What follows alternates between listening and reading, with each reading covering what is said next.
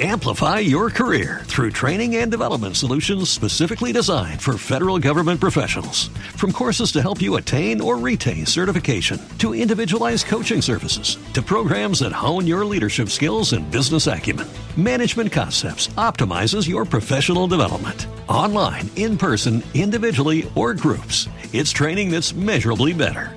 Learn more at managementconcepts.com. That's managementconcepts.com. Amplify your career through training and development solutions specifically designed for federal government professionals. From courses to help you attain or retain certification, to individualized coaching services, to programs that hone your leadership skills and business acumen, Management Concepts optimizes your professional development. Online, in person, individually, or groups, it's training that's measurably better. Learn more at managementconcepts.com. That's managementconcepts.com. Amplify your career through training and development solutions specifically designed for federal government professionals. From courses to help you attain or retain certification, to individualized coaching services, to programs that hone your leadership skills and business acumen, Management Concepts optimizes your professional development. Online, in person, individually, or groups, it's training that's measurably better. Learn more at managementconcepts.com. That's managementconcepts.com. This podcast episode is brought to you by Coors Light.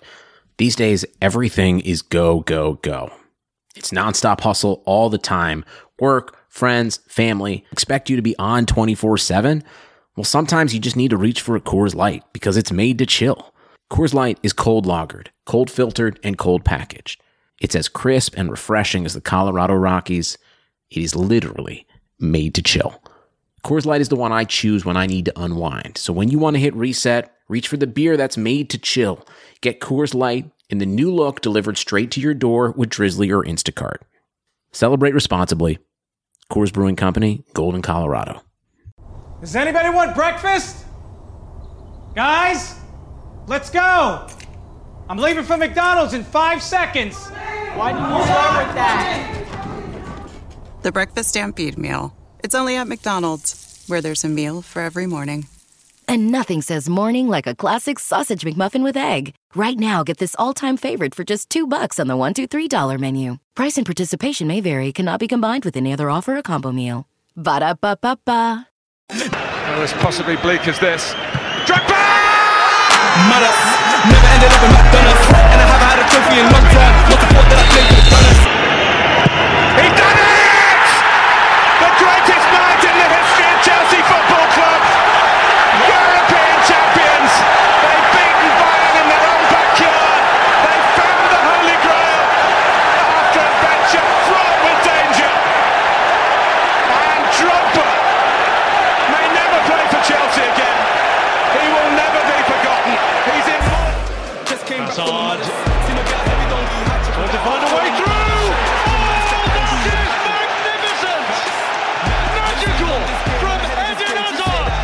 Just brilliant run by Hazard! Oh, that is absolutely phenomenal! That's more like Kante. They do threads on Twitter and ranting. Doing the most. True say that money is power, so when you get money, keep quiet and ghost. I remember when Welcome to Chelsea Hour, presented by Touchline Fracas.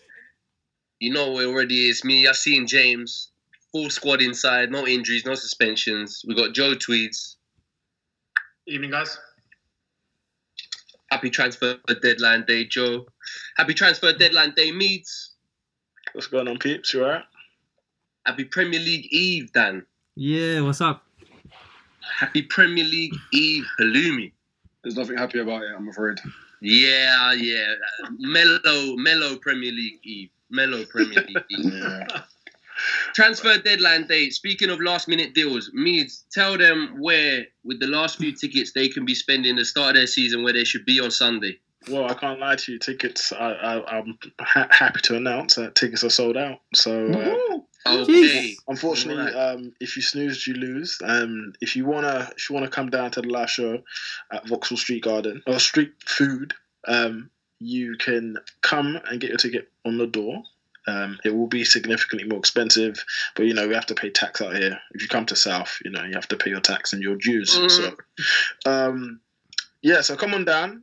there will be tickets on the door, but yeah, like I said, it will be slightly a bit more steep. But yeah, it should be fun. We're going to be watching the Newcastle-Arsenal game and then the Manchester United versus Chelsea game, who I'd probably say had the poorest windows of the transfer market. But there we are.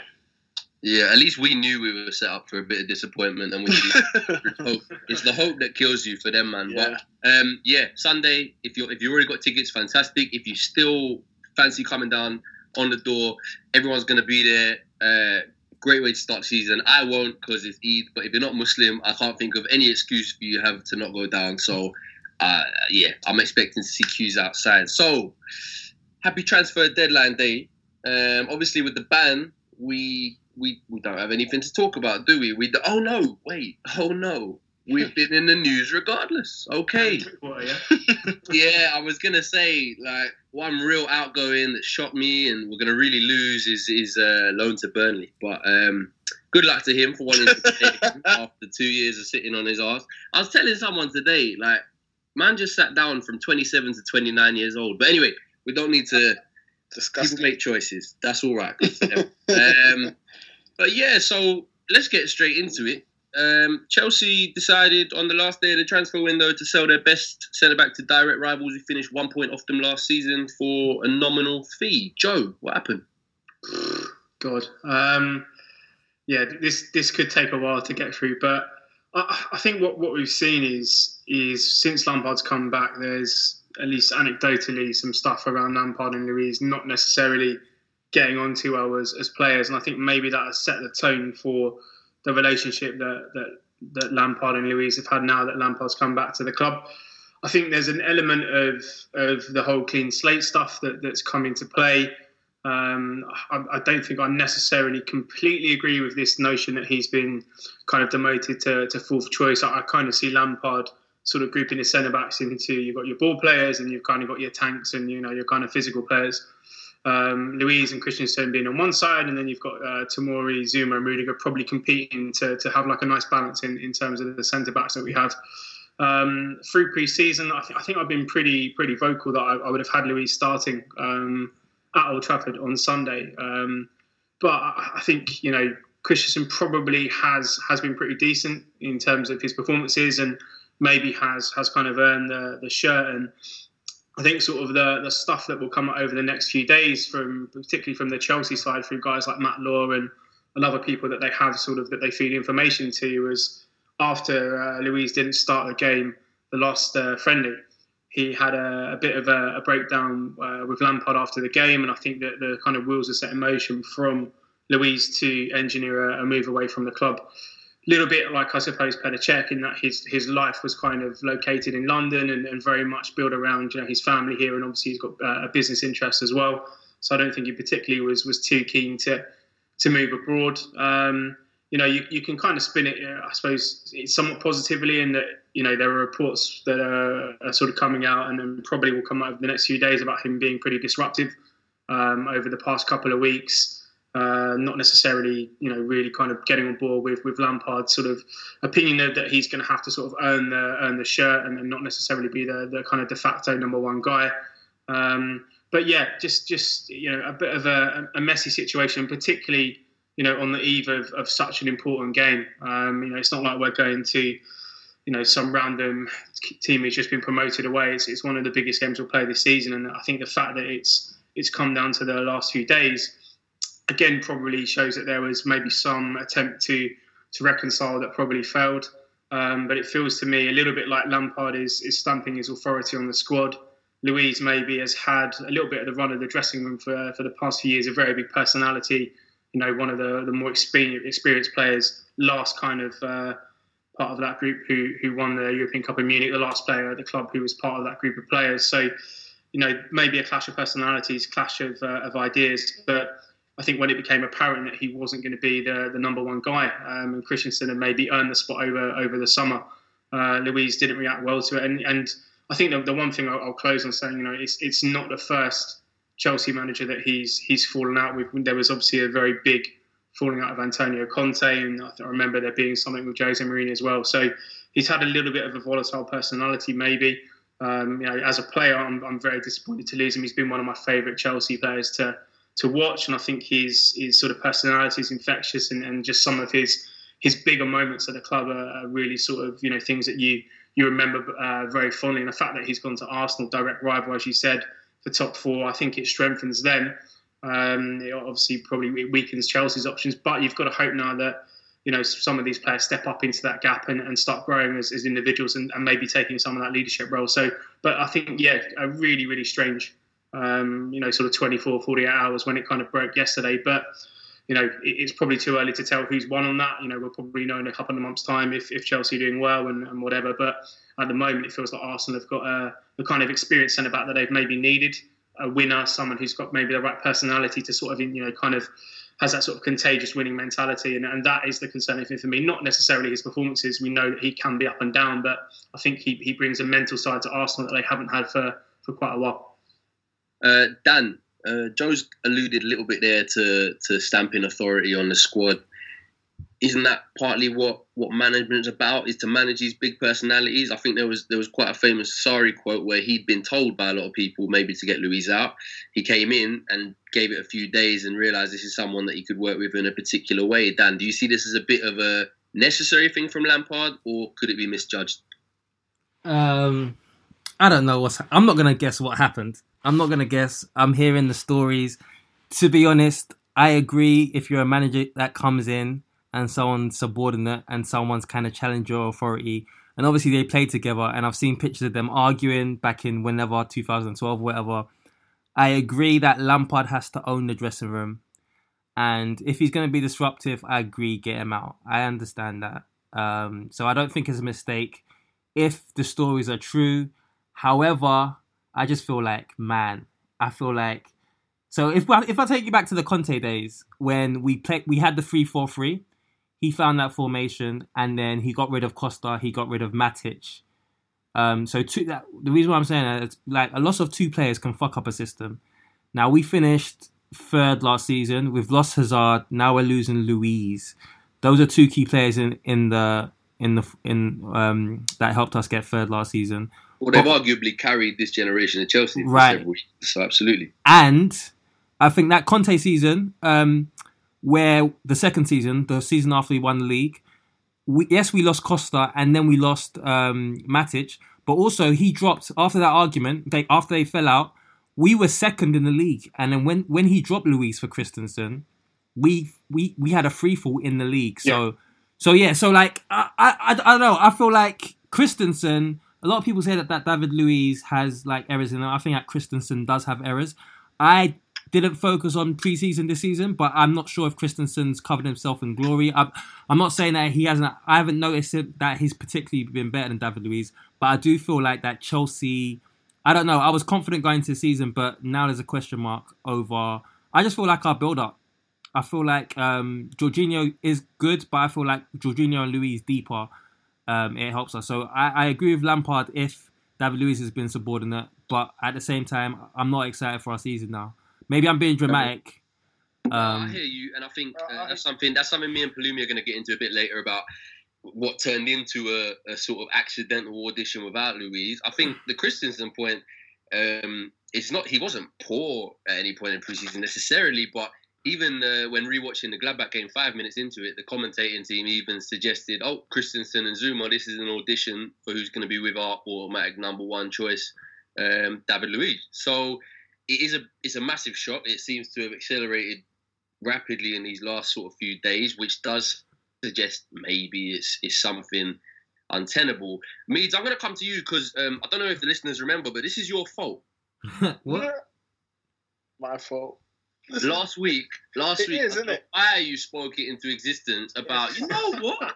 Maybe Christensen and Zuma should start at Old Trafford. Do you know what it is, yeah? And now look what you've done. Nah, do you know what it is? I've always said, when it comes to defence and centre-backs, I'm more about partnerships than individuals. And whilst I agree that David Luiz is our best defender, and I'm gutted he's gone, because it's not just from a footballing side. I think just as a guy, I think that he seems like he was a big mentor to some of the players, especially the younger players at the club. And it seemed like he did love the club. But to go to Arsenal, it throws everything into question now. I think with that one, I'm seeing a lot of like all the comments are snake emojis, everything like this. Yeah, that's weird. The thing that I try and tell people is this guy was a free agent this summer. Am I right? No. What, David Luiz? He had a year left? He had 2 years. He signed a new contract in May. He signed a 2-year deal, didn't he? Like in May. Yeah. So, but if he hadn't signed that, would he have had a year left or would have been free? Oh, he would have been free. Yeah, he would have been so free he to was go. entering free agency and then had obviously, like, he could have gone anywhere for any amount of money and then got convinced to, 2-year deal. I'm assuming the sell there would have been be a leader in this transition. He hasn't looked particularly poor to me in pre-season. He started most games and then now to be allegedly, as reported, relegated to a bench role or something. I just find it a bit of a... Because I agree, every indication is that he was a big club man. He forced a move back to Chelsea when he probably could have gone elsewhere from PSG. There is something very not right about like for me, I don't want it to be a case where Lampard is obviously, he wants to go with his young guys and he wants to give... It's almost like when you say a fresh start, sometimes people say a fresh start means change. And I think in this instance, it might actually be the case. Whilst he's saying fresh start and some people just getting pulled in, I think he doesn't want to lean upon Luiz, which I find strange. Because I think that in our team, and I've said this for the longest time, David Luiz, for me, is more our leader than anyone else in the club. I don't think that Azpilicueta is particularly a very big captain or vocal. I think David Luiz is that guy. So it is quite strange. I find it very strange. We definitely have strength with Arsenal, which I find appalling. I didn't like when we sold Cech to Arsenal, and the same way I just don't like this either. But I think I agree with what Dan was saying. When it comes to build-up and just controlling the tempo of matches, I think we'll struggle in build-up. Although Jorginho can drop deeper, it's just he wouldn't actually need to if we had David Luiz there. I do agree that he may have some defensive lapses.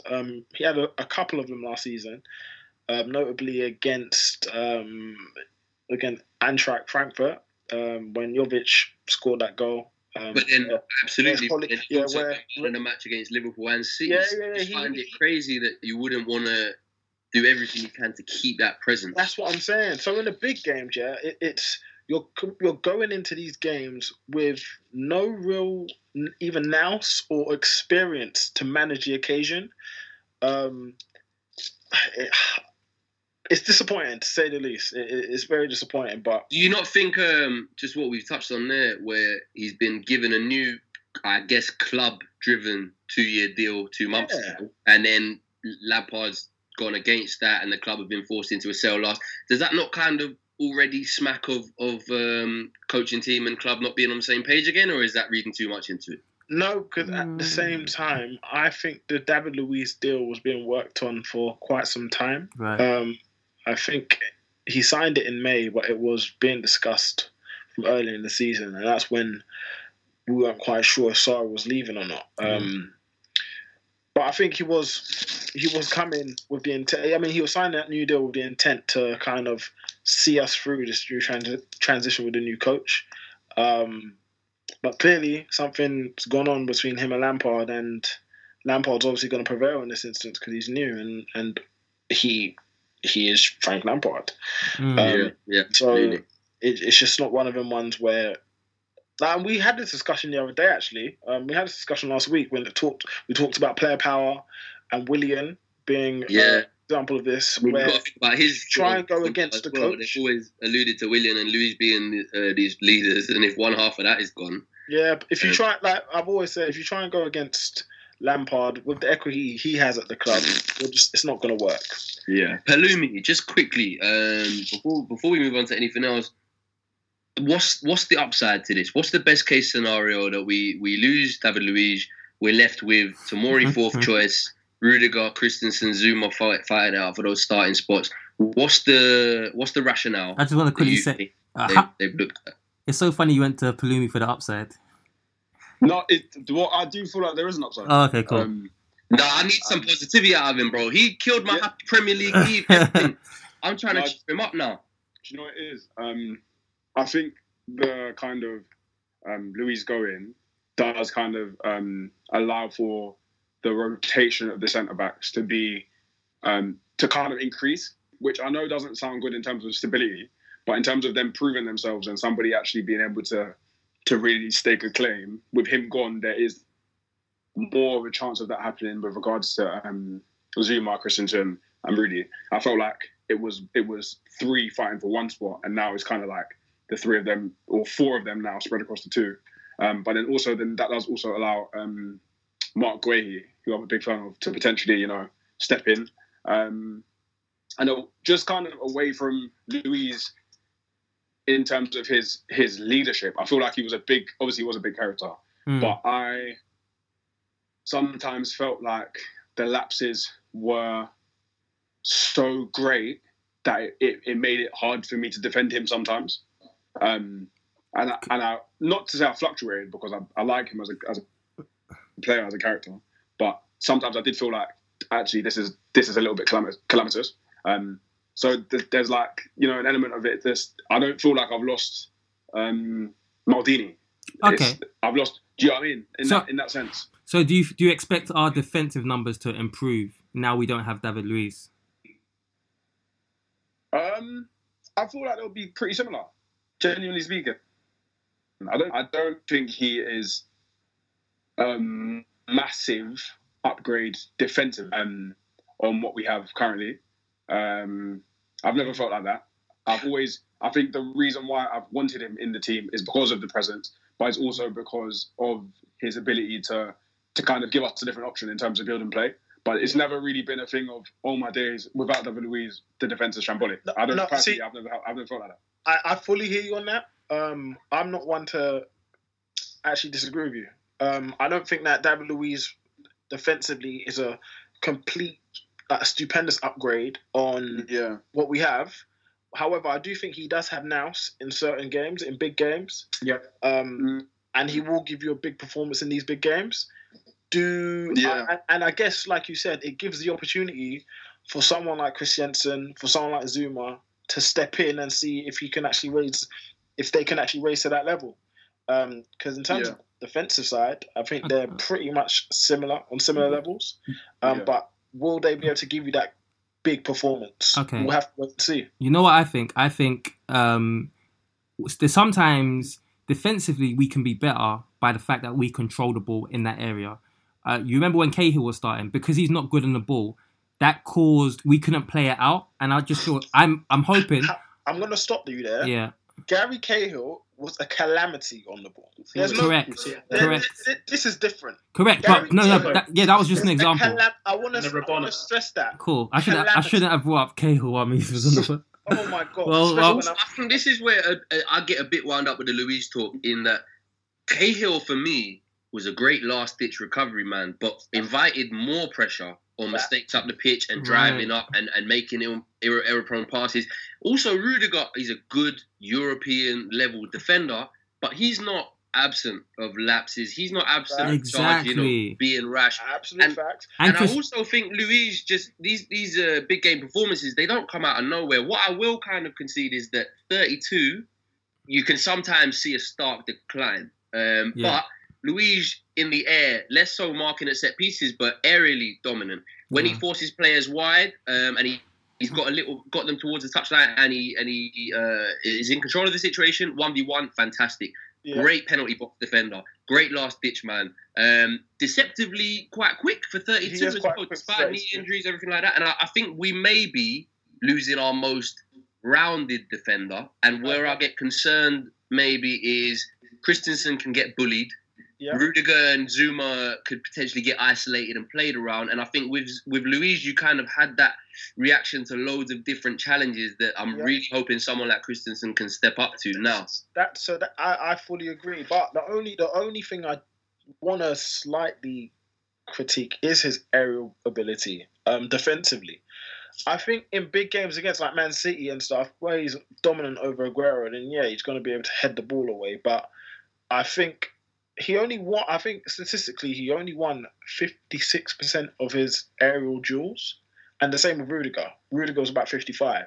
So he's marginally better than Rudiger in the air, but for me, that's not a massive loss. I'll be interested in that stat, though. How many of them is a striker winning the header? No, but going into nowhere because of intrusion to the play. Zuma is far more dominant in the air than David Luiz. You would agree with that? We're not losing that. We're not losing out on that. But I do agree that we're losing out on a well-rounded defender. But like I said, partnerships matter. I think that when we played last season with David Luiz and Rudiger, they're both quite rash and they're both susceptible to those kind of, rushing to the ball and then leaving your back line exposed. I'm pretty sure we were top 5 last year. This goes back to that about controlling the ball, but we were top 5 for goals conceded, but also XG goals. For sure. So I don't know, man. I don't know. I don't doubt that. I think we're really relying on a Christensen step up or a Zuma step up. Yeah, but and this is why I'm apprehensive about the move. I'm not happy that David Luiz is gone, but I'm just trying to give you the bigger picture. Well, not the bigger picture. I'm just giving you the stats. Statistically, when it comes to aerial duels, he's not as exceptional as we assume he is, especially in comparison to Zuma. But yeah, like you said, well-rounded. We're losing that aspect of our defence. And like you said, Zuma, Tomori, Rudiger, quite similar in that style of defending.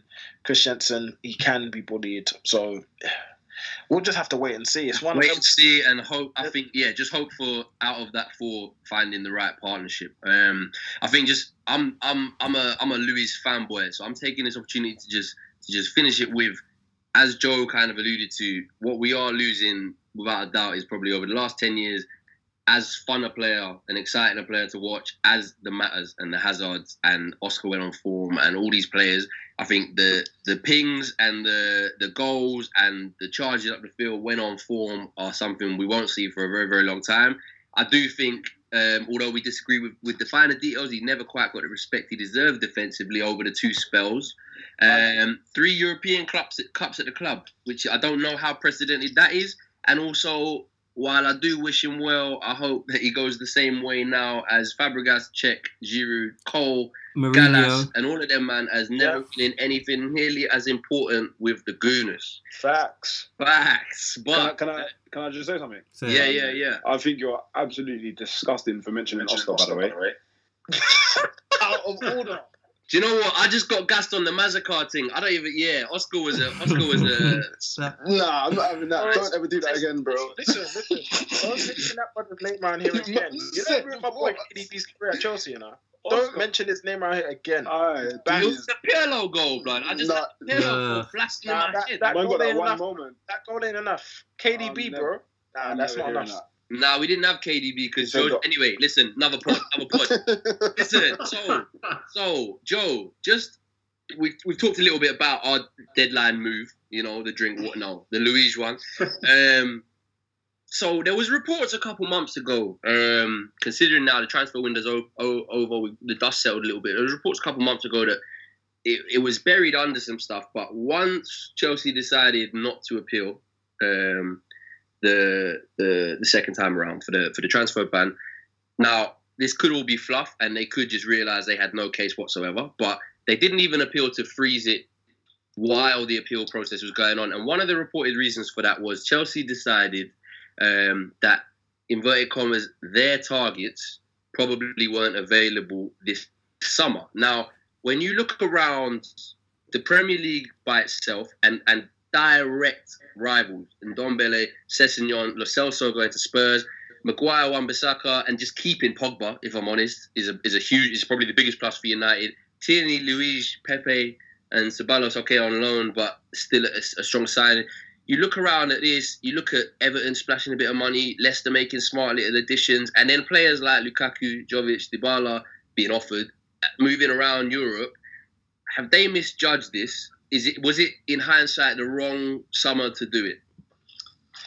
I think there's twofold in terms of answers. I think first of all, like the case against Chelsea was so like extreme. I think the likelihood of them getting an appeal or getting it frozen with this the new guy who's heading up this committee that's investigating this sort of stuff was very unlikely. And I think it's one of those things that if you I think appeal and it's like a futile appeal, it's just like an appeal to get the ban frozen rather than appealing against the actual action itself, then they could have extended it another window.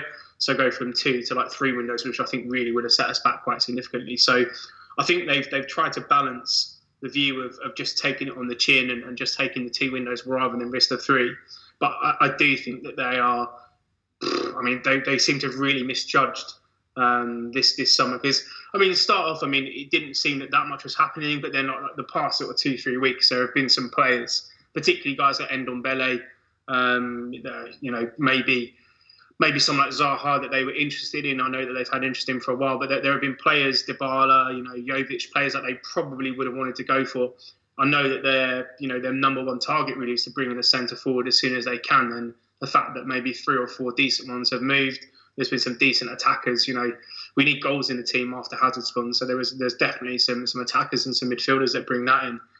I think it feels a little bit misjudged, but I also kind of feel a little bit like they've tried to be cautious and not be too aggressive because they've had this sort of threat of kind of a frugal or kind of a futile appeal to this sort of council and a potential extension of the ban. So it's a catch-22 really. You either appeal and try and get it frozen and then you go big, or you try and maybe pull some of this money together, because it feels like next summer we have a pretty significant budget to invest into players.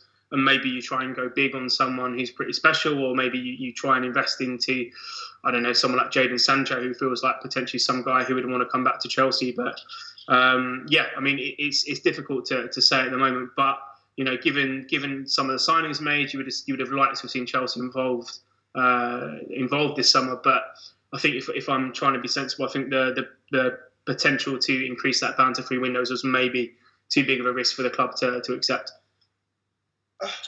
Joe, just a quick one. For me, I'm just thinking for a second. As much as his glass down to make a point, by the way. I had to put it down, because in terms of transfers, who do you think generally, if that move this summer, would have improved us significantly? Someone that we realistically that's could have attainable. Yeah, that's attainable. That would have been attainable. The only person, and maybe this is just maybe not absolutely cut and dry, but I liked Haller, the guy that West Ham have signed. I think the way that we play, that he would have been an interesting option. And Ndombele, I mean, I've been a big fan of him for quite a few years. I'm talking about no Kovacic, bringing on Ndombele for a little bit more money. Yeah. But apart from that, I mean, no one really. I mean, we're talking like significant Hazard level upgrades. There's not that many players around. Do you think Chelsea could have been in the hunt for Dybala this summer if they didn't have the ban, or is he not really the profile? I mean, if we're playing this 4-2-3-1, then you'd have to suggest, I mean, he definitely is a profile, maybe playing in that number 10 spot. Maybe if we're playing a diamond as well, he seems like the perfect kind of withdrawn striker for the system. Just a question again of whether Dybala at this point in time is interested in Chelsea. I think our kind of stock has dropped a little bit. I mean, we could definitely afford the wages that Dybala's on. We could afford the image rights, which seem to be the big sticking point with Spurs. This sort of 15-20 million pound payment for image rights that the agent and him wanted. None of that really is a concern for us. So maybe Dybala is an option. And I think as soon as Real Madrid came in for Jovic, I think that probably was out of the question. So, I mean, the only other option that I know Chelsea have been interested in for a while is Wilfried Zaha. And again, I think the kind of opinions on him are fairly split. So, it's not someone maybe where they've looked at it and gone, we can go big and try for someone who could be pretty special. But I mean, in relation to the rest of the top 6, you're not impressed. I'm not as concerned as maybe I would have been if Dybala and that would have come to Spurs. Yeah, I can't lie. I'm thanking God for this man. And one, because I felt this for a reason. I've said that I wanted this ban for quite some time. Why? Because I feel that our club needs to learn. I think that there needs to be some form of punishment, and not about what they've done in terms of dealings. I think the club needs to learn, one, how to value the players that they have. Two, I think they need to actually recognise that certain signings, like the Danny Drinkwaters, thank God that he's left the club and he won't be coming back in January the 6th. I'm going to make sure of it. But just certain transfers like that don't need to happen. Yeah. And when you start spending money, £40 million on him, £40 million on Bakayoko, etc., when you start spending money like that, you're wasting your resources. There is absolutely no point in having two dud players when you can have an £80 million striker. There is no point. So I feel like, and especially look at what Arsenal have done, you look at shrewd moves, shrewd signings, and signings that make sense. This ban will definitely have the Chelsea board looking at what's happened around them, and I'm hoping to God that they actually learn their lessons, recognise that, okay, we don't actually need to be buying stupid players like the Drinkwaters and that. You can go for Sancho, because now you've got the money and the resources that have been saved for this summer to then go big on sensible and quality targets for next season. Also, if, for example, that we were to target Sancho this summer, which a move would have been unlikely anyway, but I'm thanking God that this we got banned, because Callum Hudson-Odoi, as much as they are friends, if we're targeting Jadon Sancho, we're giving Willian a new deal, we're giving Pedro a new deal, he's thinking, what's going on here? Yeah. And then we've bought in Pulisic, and then you want to buy my boy, who's already got more stock than I do, then you're losing Callum Hudson-Odoi. And for me, that's not worth it. I'd much rather be in a situation where Callum Hudson-Odoi has established himself, and then you've got Sancho coming in to add to that.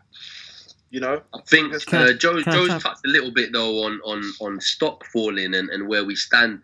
Palumi, do you see being stagnant this summer as potentially, considering what teams around us have done, as potentially even more damaging to what we can attain next year if we do fall out of the top four? If teams like Arsenal become that much more appealing because they have this trident up top and everything like this, do you see our place in the top four impacting what we can do next summer?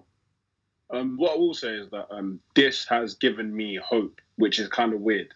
So not necessarily for the season ahead, but more so how we move forward. So one of the things that I was really worried about is that Liverpool and City, I felt like they've obviously created this huge gap.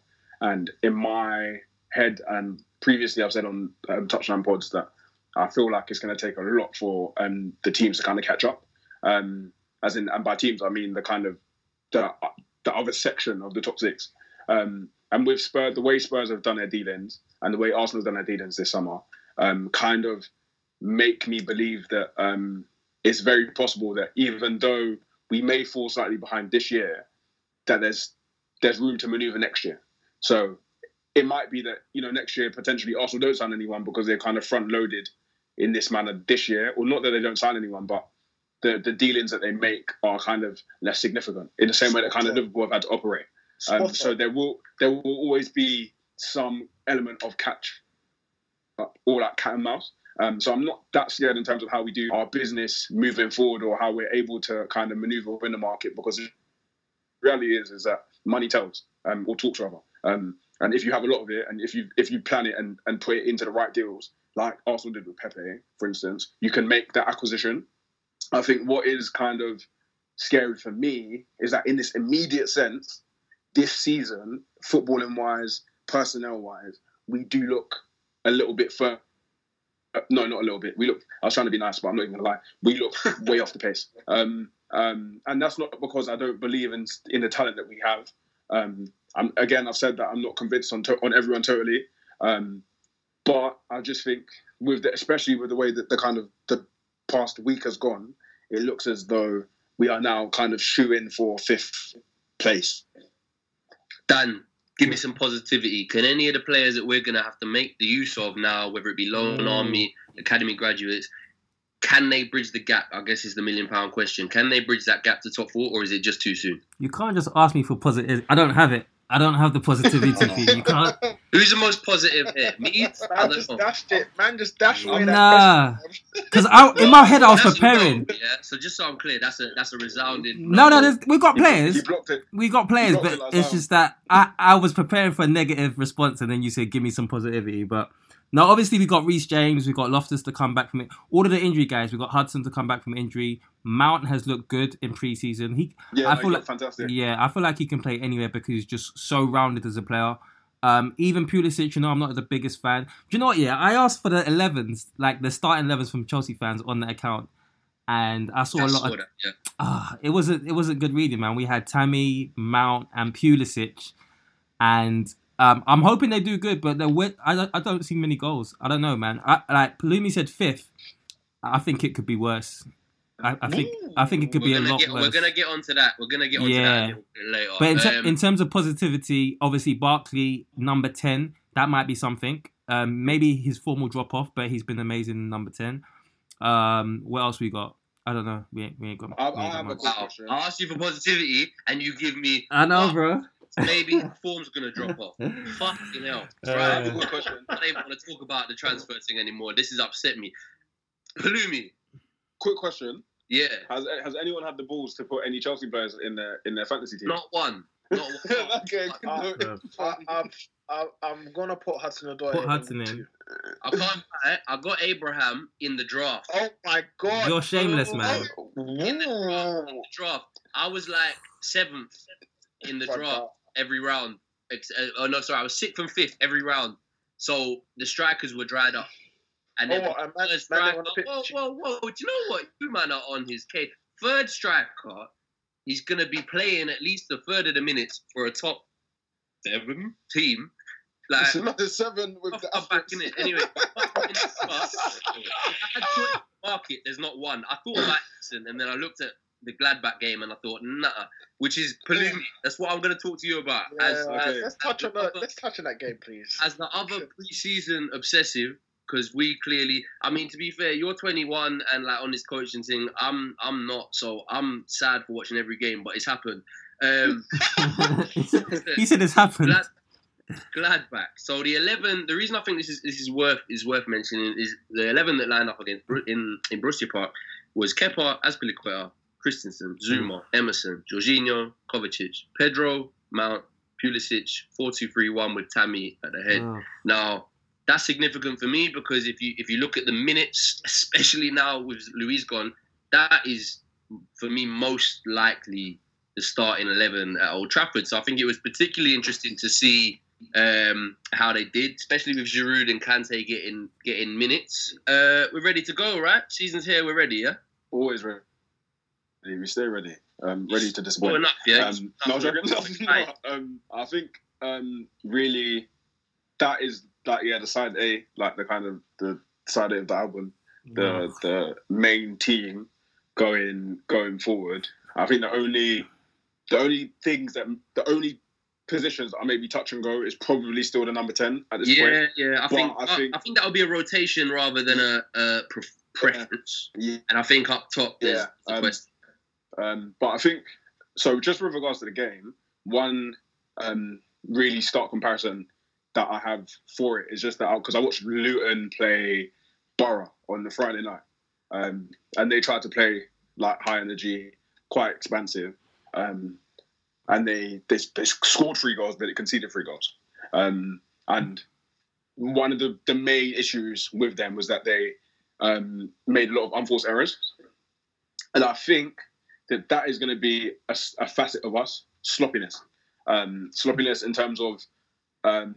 Our players not being able to kind of make, not being able rather, but just a tendency to potentially, or this is what I've seen from preseason, to kind of make the wrong pass or, kind of just mistakes that I don't feel like they should be making. Well, I think you're talking exactly what happened for the first goal. So Kepa played that out to Pedro. One thing I saw as well with the build-up is that first half, which was a bit of a shit show, but the first half, it fixed itself a little bit without that much pressure, but people were very, very static and very, very wide with a lot of distances between them. So if the pass from the back wasn't perfect, This is kind of leading them where they're going to play out. It was a mess. So he tried to go out to Pedro, couldn't get it. Counter, bang, 1-0. This is my main gripe with us, is that kind of under pressure, we seem to be crumbling. And that was why I kind of alluded to Luton, because that was kind of what was happening in their game. And I think in the Salzburg game, it happened as well. So it's kind of like anytime a team is pressing us really well, intensely, we seem to be struggling. And I don't think that this is necessarily a smite on the defensive players receiving the ball, i.e. Zuma, Christensen in the game. But the people in front of them, the way we're set up with Mount quite high in the starting position, and the players really wide, you passing options are quite limited. Yeah, one thing noticeably from the first half, what you're on about there, from the first half to the second, is first half in particular where we were struggling. They targeted Zuma massively, and they tried to put him on his left foot as much as he could when he received it out wide. Yeah. That midfield you're referring to, if Jorginho came deep in between his centre-backs, which is clearly something we're going to have to get used to because there's no range at the back. Christensen's passes look nice, but they're 15 yards max. So Jorginho was having to drop back there. And then that leaves, in a 2-3-1, Kova just standing. Yeah, exactly. So they tried to rectify that a bit more in the second half with Mount coming deeper, but the amount of times we would lose it because Kova's got it back to goal, no one anywhere near him, was terrifying.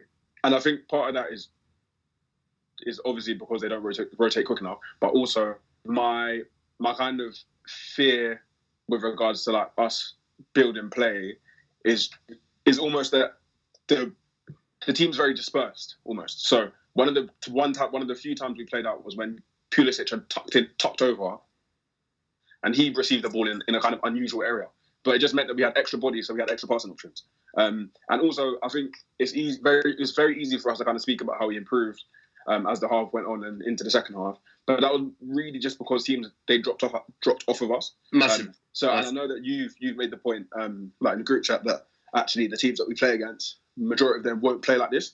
And whilst I kind of take note of that, I think it is a little bit worrying, especially maybe for like a European night, if a team does really have that kind of atmosphere and energy and play, and with that, the disciplined pressing, that we could be in a bit of trouble. I think also just life after Luiz, maybe they will be that much more confident. They might see, without that expansive passing back there and being able to force Jorginho back there, maybe an Eddie Howe or a Hassan Hotel at Southampton will think, do you know what? I don't want to see Josh King and Callum Wilson chasing them down. I'm scared, bro. I'm not on it. I don't want to see that, because if they do put a lot of pressure on Hassel, we're gonna be in a bit of trouble. Brother, I'm just envisioning. I'm like my eyes. I literally thought of that. You know, Bournemouth are like conference, but in Premier League, it's scary. Bro, I'm scared. Vardy, bro. Yeah, no, it's gonna be mad. So I think,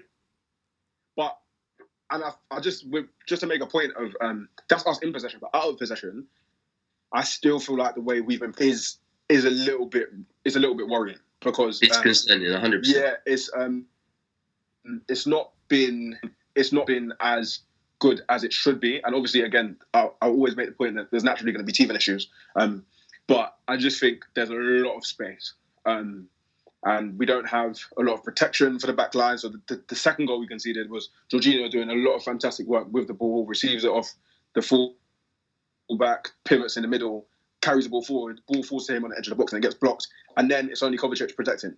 And then it's also with that, watching it back only, I realised today that was a little pass out to the right wing, outside of the boot, almost like a little Conte automatism with the wing backs. Banged it inside with Emerson up his arse. They tried it 3 or 4 times in the first half because they knew that our pressing seems to boil down to get up 'em, lads, which is it's not good enough. We talked a little bit last week about pressing being a science. I don't know.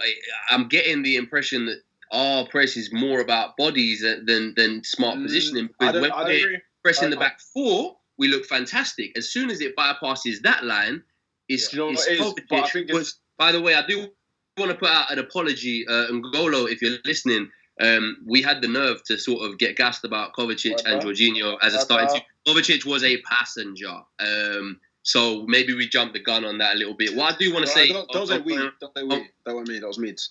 What? No, I do want to say... Why are you trying to blame me? What I want to say going forward is Pulisic coming into that 10 is maybe a solution that sorted itself out a little bit. I think he linked quite nicely. Jorginho was fantastic. But Dan's not going to be too happy. I know he only saw the highlights for this game, but Dan and his fandom of goals would have got sick at the finishing on this day. Sick. Why? Who was sickening? Say the name. The commentators kept saying, Sommer, what a game he's had. When I tell you every shot was a P-roller or a little tap, it was the worst. Mount had a lot of near-post finishes that he just scuffed. Tammy had 2 chances that, to be fair, he made for himself but should have done better with. Pedro was uncharacteristically soft with his finishes. Pulisic should have got one. Kovacic was in the box, missed one. Barkley missed a sitter. It was a freak game used to of finishing. And really just spoke to me about... if we have an off day and our defence is as leaky as it's looking, it could be a slapping in the Premier League because we're going to be... every team has quality in the Premier League. Gladbach are a fantastic little outfit in the Bundesliga. They're tactically disciplined. Marco Rose is a great coach. But every team has a Zaha or a Wilson. Yeah, It's a wrap if we keep being wasteful in front of goal. And that's a team thing. Like, for me, I think there was evidence further in this game about why Tammy is maybe getting the nod. He is my third in the pecking order, and he's a project rare tear, but he is doing the things that coaches want you to do. He's being aggressive. His work ethic is mad. He is creating chances off his own back, 1v1, and it's promising. But the finishing was a massive work. Yes, is Bats not doing that? All the things you're saying in terms of being positive, work rate, making your own chances, is Bats not doing that? I've been more impressed with Tammy against Gladbach than I have any other performance by a striker this preseason, personally. I'm going to watch the game because you've just said that he scuffed 2 chances. I feel like you should get used to us scuffing chances. I feel like Mount, Pulisic, Tammy. Have you listened to the other club pods? Like, whenever they're talking about Chelsea, like, they got Tammy up front, so obviously we're not going to do anything. Well, this is where my scrappy do Pulisic thing came from, because it's all enthusiasm and good, and then he gets in the box and it's a tap, and it's not looking great. But luckily, moving forward from that game and from pre-season as a whole, we've struggled against the high press. Luckily, against Manchester United on the opening day, we're playing a team that have spent their entire pre-season focusing on really athletic players in a high press. Joe, what are we expecting on this first day? I think a lot of it's going to boil down to whether Kante plays. And I know probably us on this pod, we kind of appreciate having a lot more technical players in the team. But I think, I've not caught all of pre-season, but the games that I've seen us play, particularly against sides who press, Kante's kind of ability to bring balance to the team, even if you're losing a lot of technical ability by getting Kova or Jorginho or whoever it's going to be that's going to make way. If Kante plays, then I think he lets you cheat a little bit in other areas. His ability to recover the ball, whether that's interceptions or tackles or just his capacity to work. I think it lets you cheat a little bit. So again, this is maybe me adopting a bit of a glass half full mentality, but I think when he comes back into the team, finally fill it up, Joe. Fill it up a little bit, yeah. When he comes back into the team, I'm hopeful that we see a little bit more balance in the midfield, particularly off the ball, because, as you say, if Jorginho or Kova lose the ball, and we're kind of in a situation we were in last season, where again you've got a person who I don't think particularly defends well in space, in Georgie or Kova, kind of 1-on-1 or 1-on-2 in midfield with a defence at the moment that's still trying to sort of and they're looking twice as exposed as they did without that third man as well. Exactly, yeah. So you've got more space to cover if it's a strict 2 that's playing in front of the back 4. So if he comes back in, I'm hopeful. But then the things, someone sent me a team for United without Pogba in it in WhatsApp, and it's not that scary. So this could be words that come back to bite me, but I'm not that. I think Pogba. I think the status of Pogba is he had a little knock, but I'd fully expect him to play. I don't know if it's more serious. Yeah. I know that Bailey's their only long-term injury. If I'm honest, with the space that he'll have to pop things through, Pogba would be my biggest concern. And I think so. If He's out. That's a big lift. Dan, just quickly, we are potentially going to see the two least qualified coaches for their role in this game. Is it just going to be a mess and whoever blinks first loses? Yeah, do you know what it is? At least with Solskjaer, he's had like 6 months of trying to find his best team. So he's kind of gone through that already. I feel like we saw when Conte came, it took him a little bit to find that 3-4-3. With Sarri, it took him, to be fair, it took him until like March to find like the Twitter 11 or whatever. Yeah, so I feel like with Lampard, like he's gonna make mistakes in the choices that he makes. I don't know. I feel like I know I'm gonna bring the cup back down to half full, but I feel like United might be in a better place than us at this point. Hopefully we'll win, but I don't know, man. I don't have much faith in the team, bro. I'm telling you, it looks like a Vitesse team in the Premier League. The ones that I've been seeing come through, I promise, it looks like Vitesse FC. I'm telling you, man. When I'm seeing Pulisic, Mount, Tammy, and what, Pedro, if that's going to be our attack, I don't know, man. Okay, I'm not. Do you know what it is? Wow, that's rattled me. He said Vitesse Arnhem. Do you know who Vitesse Arnhem are? Bruv. Okay, anyway, let me just focus. I think for me... Hold on, wait. Dan, how many goals would Tammy score for Vitesse? Bruv, how many goals did Solanke score? Both of them... Like, obviously, Tammy's not Solanke, yeah, but both of them were scoring the same goals in the youth. I'm not even against Tammy like that, but I'm just saying, bro, like, at Swansea, he scored, 5 goals?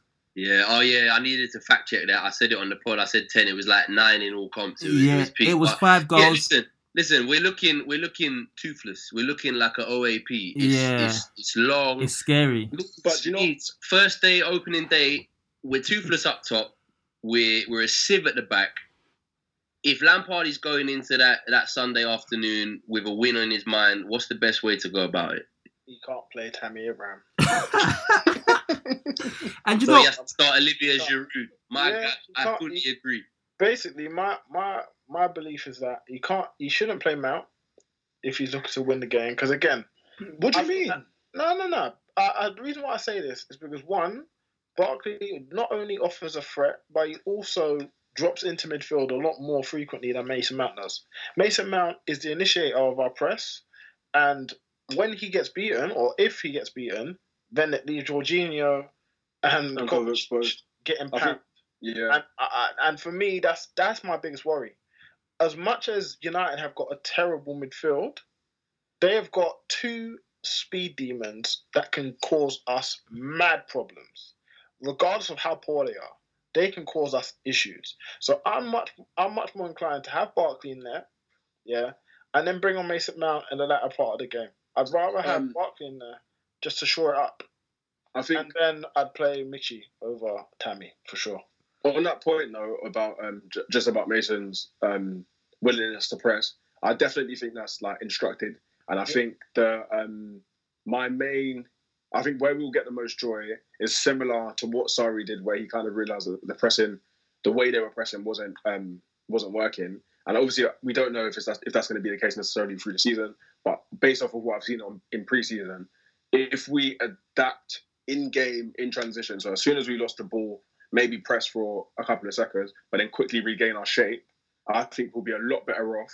And by regaining our shape, I mean dropping that 10 into a 3-man midfield as opposed to staying up as almost like a 4-4-2. But from what it looks like that they've tried to work on, like there was moments against Gladbach, for example, where Emerson was one of the furthest players forward. Zuma, I saw him 1v1 duels past the halfway line.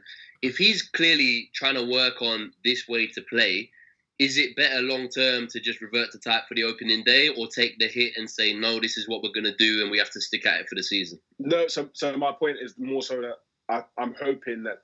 No, I'm not hoping that it doesn't go well. So if the pressing works and it manifests as something that's going to be great, then fair enough. But if it isn't working, I hope that they quickly realise that they need to make the change. And with that, I feel like we'll find more joy. Just because I think it's very difficult to press in the way that he wants to press, or it looks like they want to press, in the Premier League for the duration of the game and for the season. Because I think one of the maybe a clear indicator of that is the way that Liverpool have developed, in that they started in that manner with the 5-4s against Norwich and beating, the massive games at Etihad and stuff. But now they they defend in a much more controlled manner.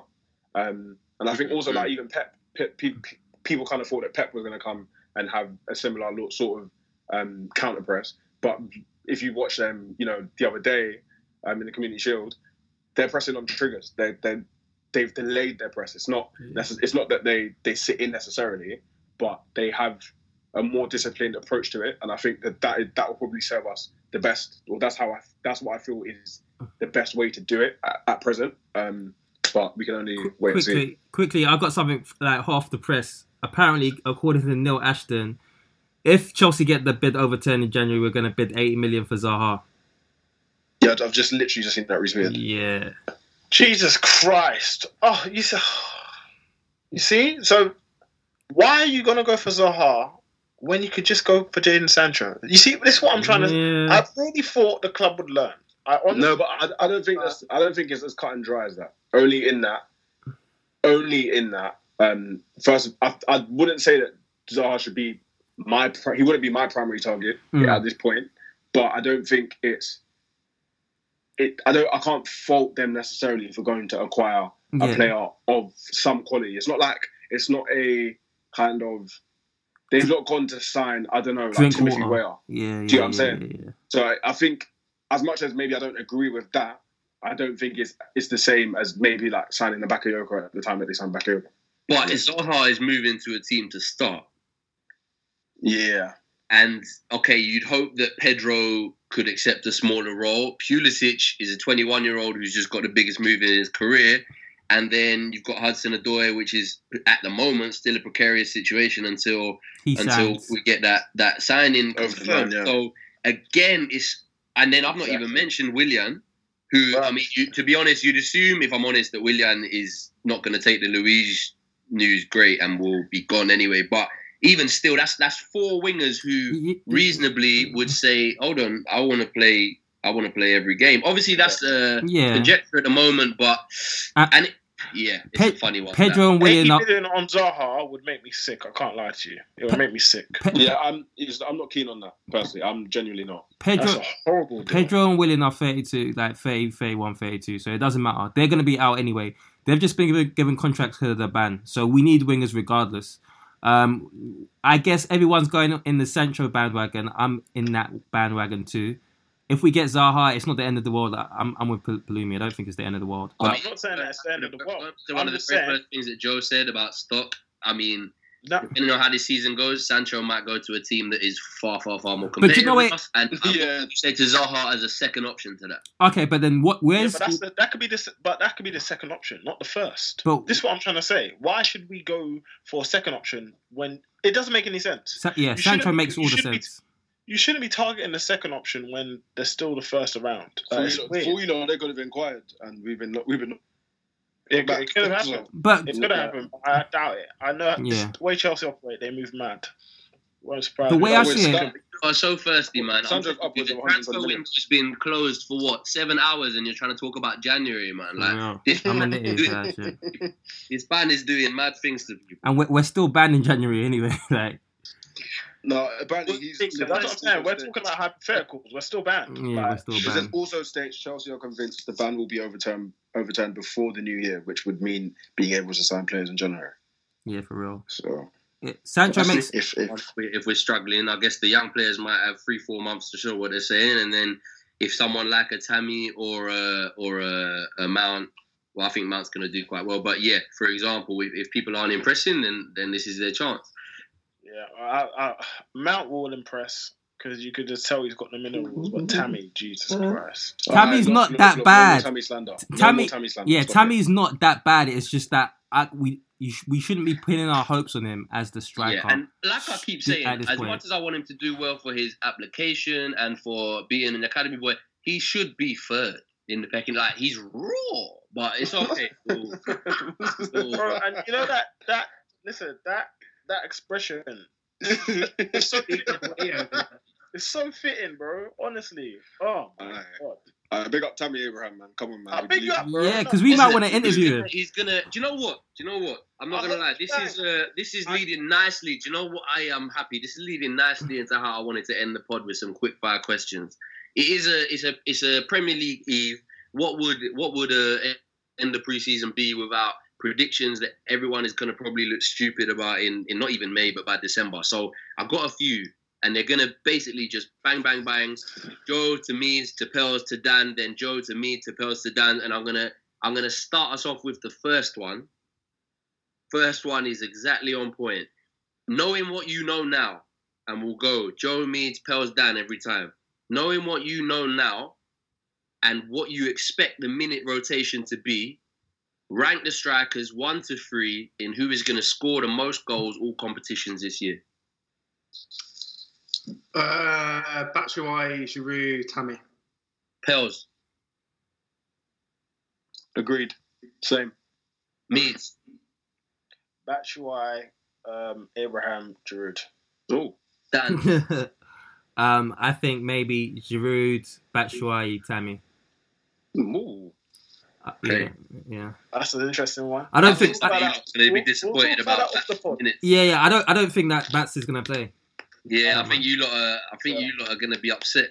Number two, player who will start the United, but most likely to lose their place by the end of the season. And I'm not talking rotation. I'm talking most likely to be out of the team. Joe.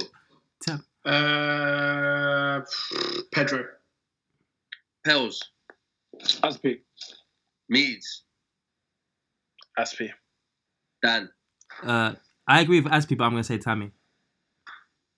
Listen, no more Tammy slander. I'm going to back this guy more and more every week. It's a civil war. But it's all right. It's all right. Number 3.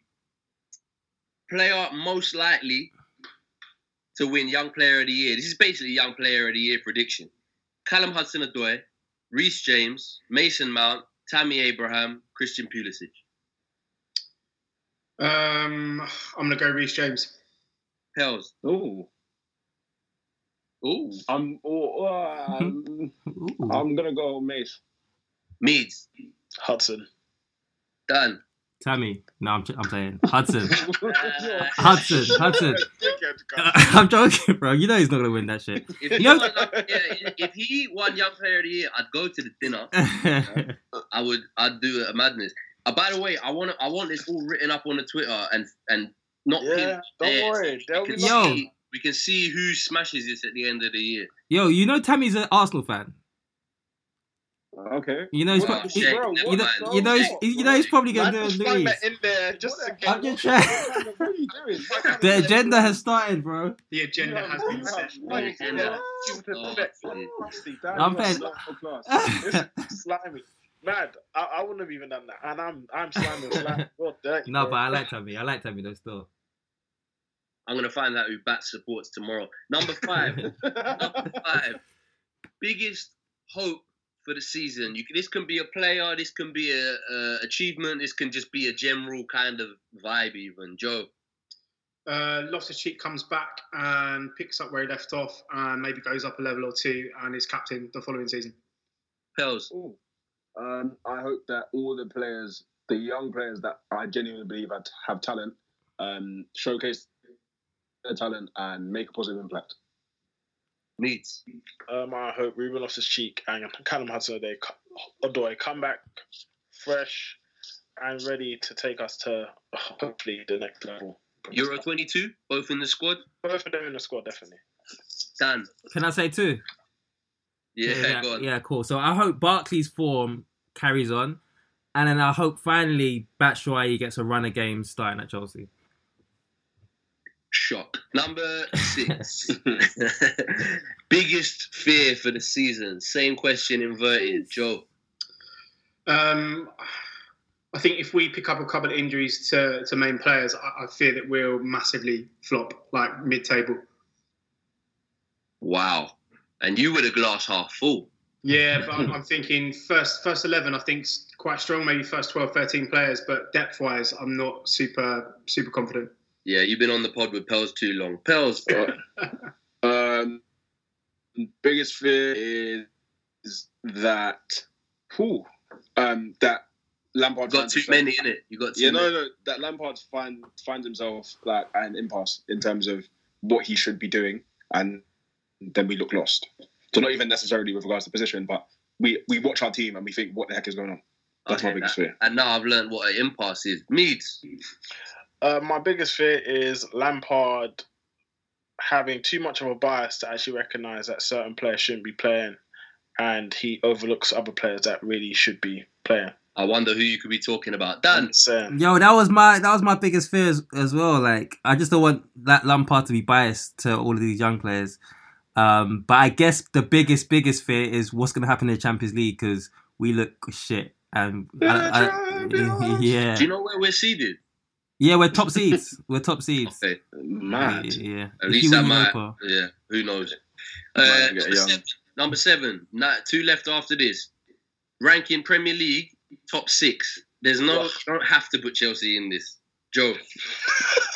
The framing of that is absolutely horrible. That's a disgusting question. It's the truth. Really, they think that Leicester are going to do something. Okay, top 6, yeah. So City, comfortable. Liverpool, Tottenham, Chelsea, Arsenal. Blood fire. He said Chelsea, Arsenal. I love Joe. Glass half full. I need that. Let man finish his 6. Wow, you couldn't even. We got where 5? Sorry. Arsenal 5th, United 6th. Hold on. I don't even know who that was. A man said, that was Meads. That was ridiculous. I'm crying. So good. Lapels, go on. Give your top 6. Sorry. Can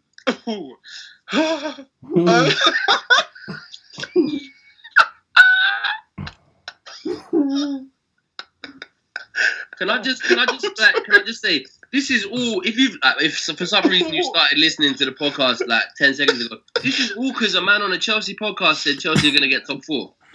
Sorry, no, I just can't believe Okay, sorry, let me bring it back in. City, Liverpool, Spurs, Arsenal, Chelsea, United. Meads. City, Spurs, Liverpool, Arsenal, Chelsea, United. Just. Done. I don't know, I feel like City, Liverpool, City, Spurs, Liverpool, that's in general. Arsenal, United, and then another team. I'm not sure who it's going to be. What is this massive overrating of Arsenal? They've got a front three who can't run, a midfield who can't tackle, and defenders who can't defend. We finished one point. We finished 1 point ahead of them. We finished 1 point ahead of them, didn't we? And they significantly improved, and we haven't. You think they've really significantly improved? And we've got a new manager. A striker on the wing. They've got another striker who is decent against opposition.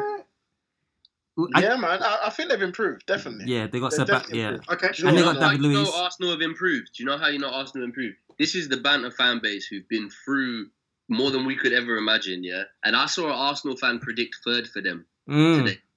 That's what this window has done. Yeah. I mean, they're living. It could be hilariously wrong, but for them to even suggest such a thing, this man's been saying 6th for 6 years. You know what, yeah? If they do finish outside the top 4, God help me. God help me, I'll be unbearable. Oh my God. We'll drive round Islington 4 hours straight. Let's leave it at that. Number 8.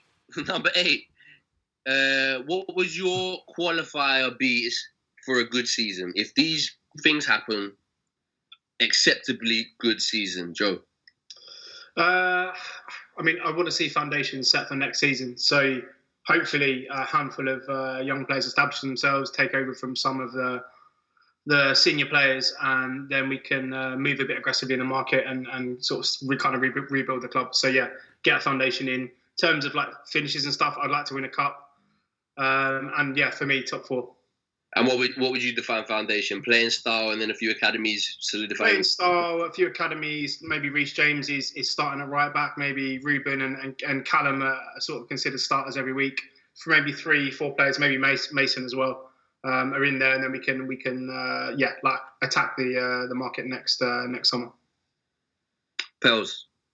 I would say, but first of all, I want to make a point that me laughing was more just out of. You don't have to. I'm just sorry, but I'm so fearful that I can't personally see us coming fourth. But it was just funny that after I've never heard stuff like that in my life. No, but after all the speak about like glass half full and glass half empty, the fact that Joe Potter's still in his top four just made me laugh. But anyway, I think a successful season for me is to see courageous managerial decisions in terms of how we play, in terms of how we approach big games, in terms of how we select, and in terms of how the team is selected. So just some risk to be taken. I'm not talking like Thomas Tuchel risk, because that guy's insane, but more so just a bit of balls, because I feel like of late we've had a few managers that have been not only inflexible, but also I don't feel like we've behaved or played like a team that is trying to operate at the level that we want to be operating at. And I know that obviously there's going to be a significant gap, but I think if we do kind of set that foundation to have a go, then next year, like Joe says, then we might have something, to build from, as opposed. And I just feel like anything less than that would be a bit of a regression in terms of back to Conte's kind of, if I don't attack City, then it could be 6-0 as opposed to 2-0. So for me, just courageousness. Passion with a SHU.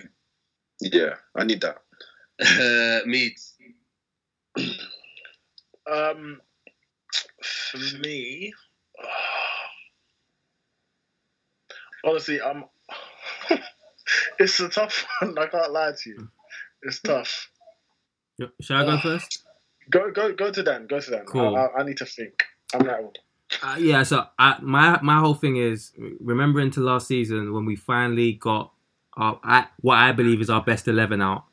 My hope for the end of the season is we just get our best players on the pitch.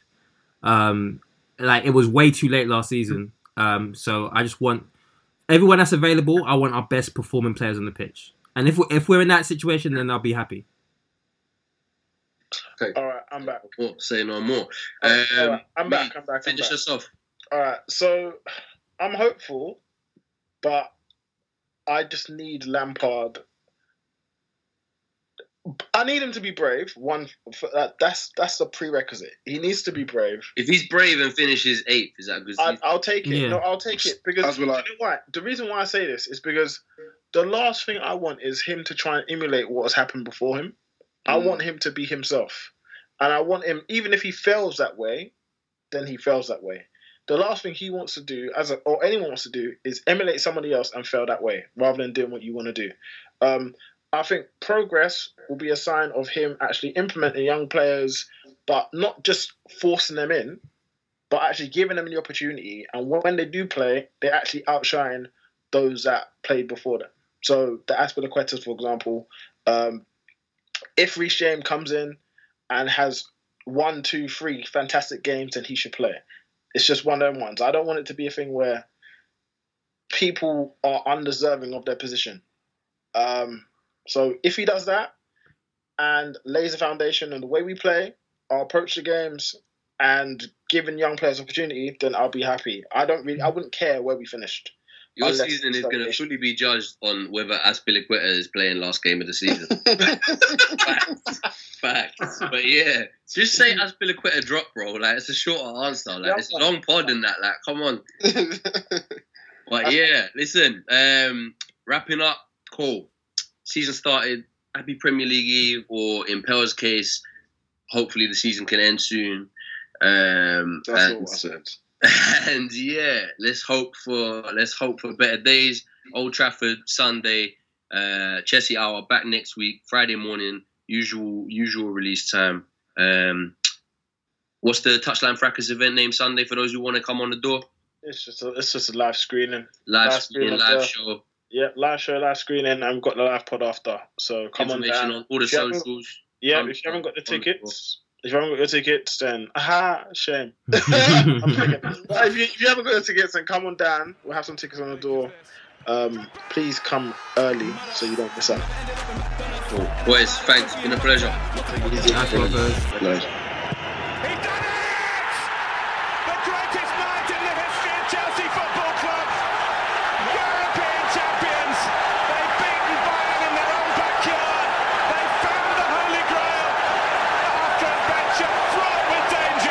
We begin today's meditation with a few sipping exercises to remind us a little treat can go a long way.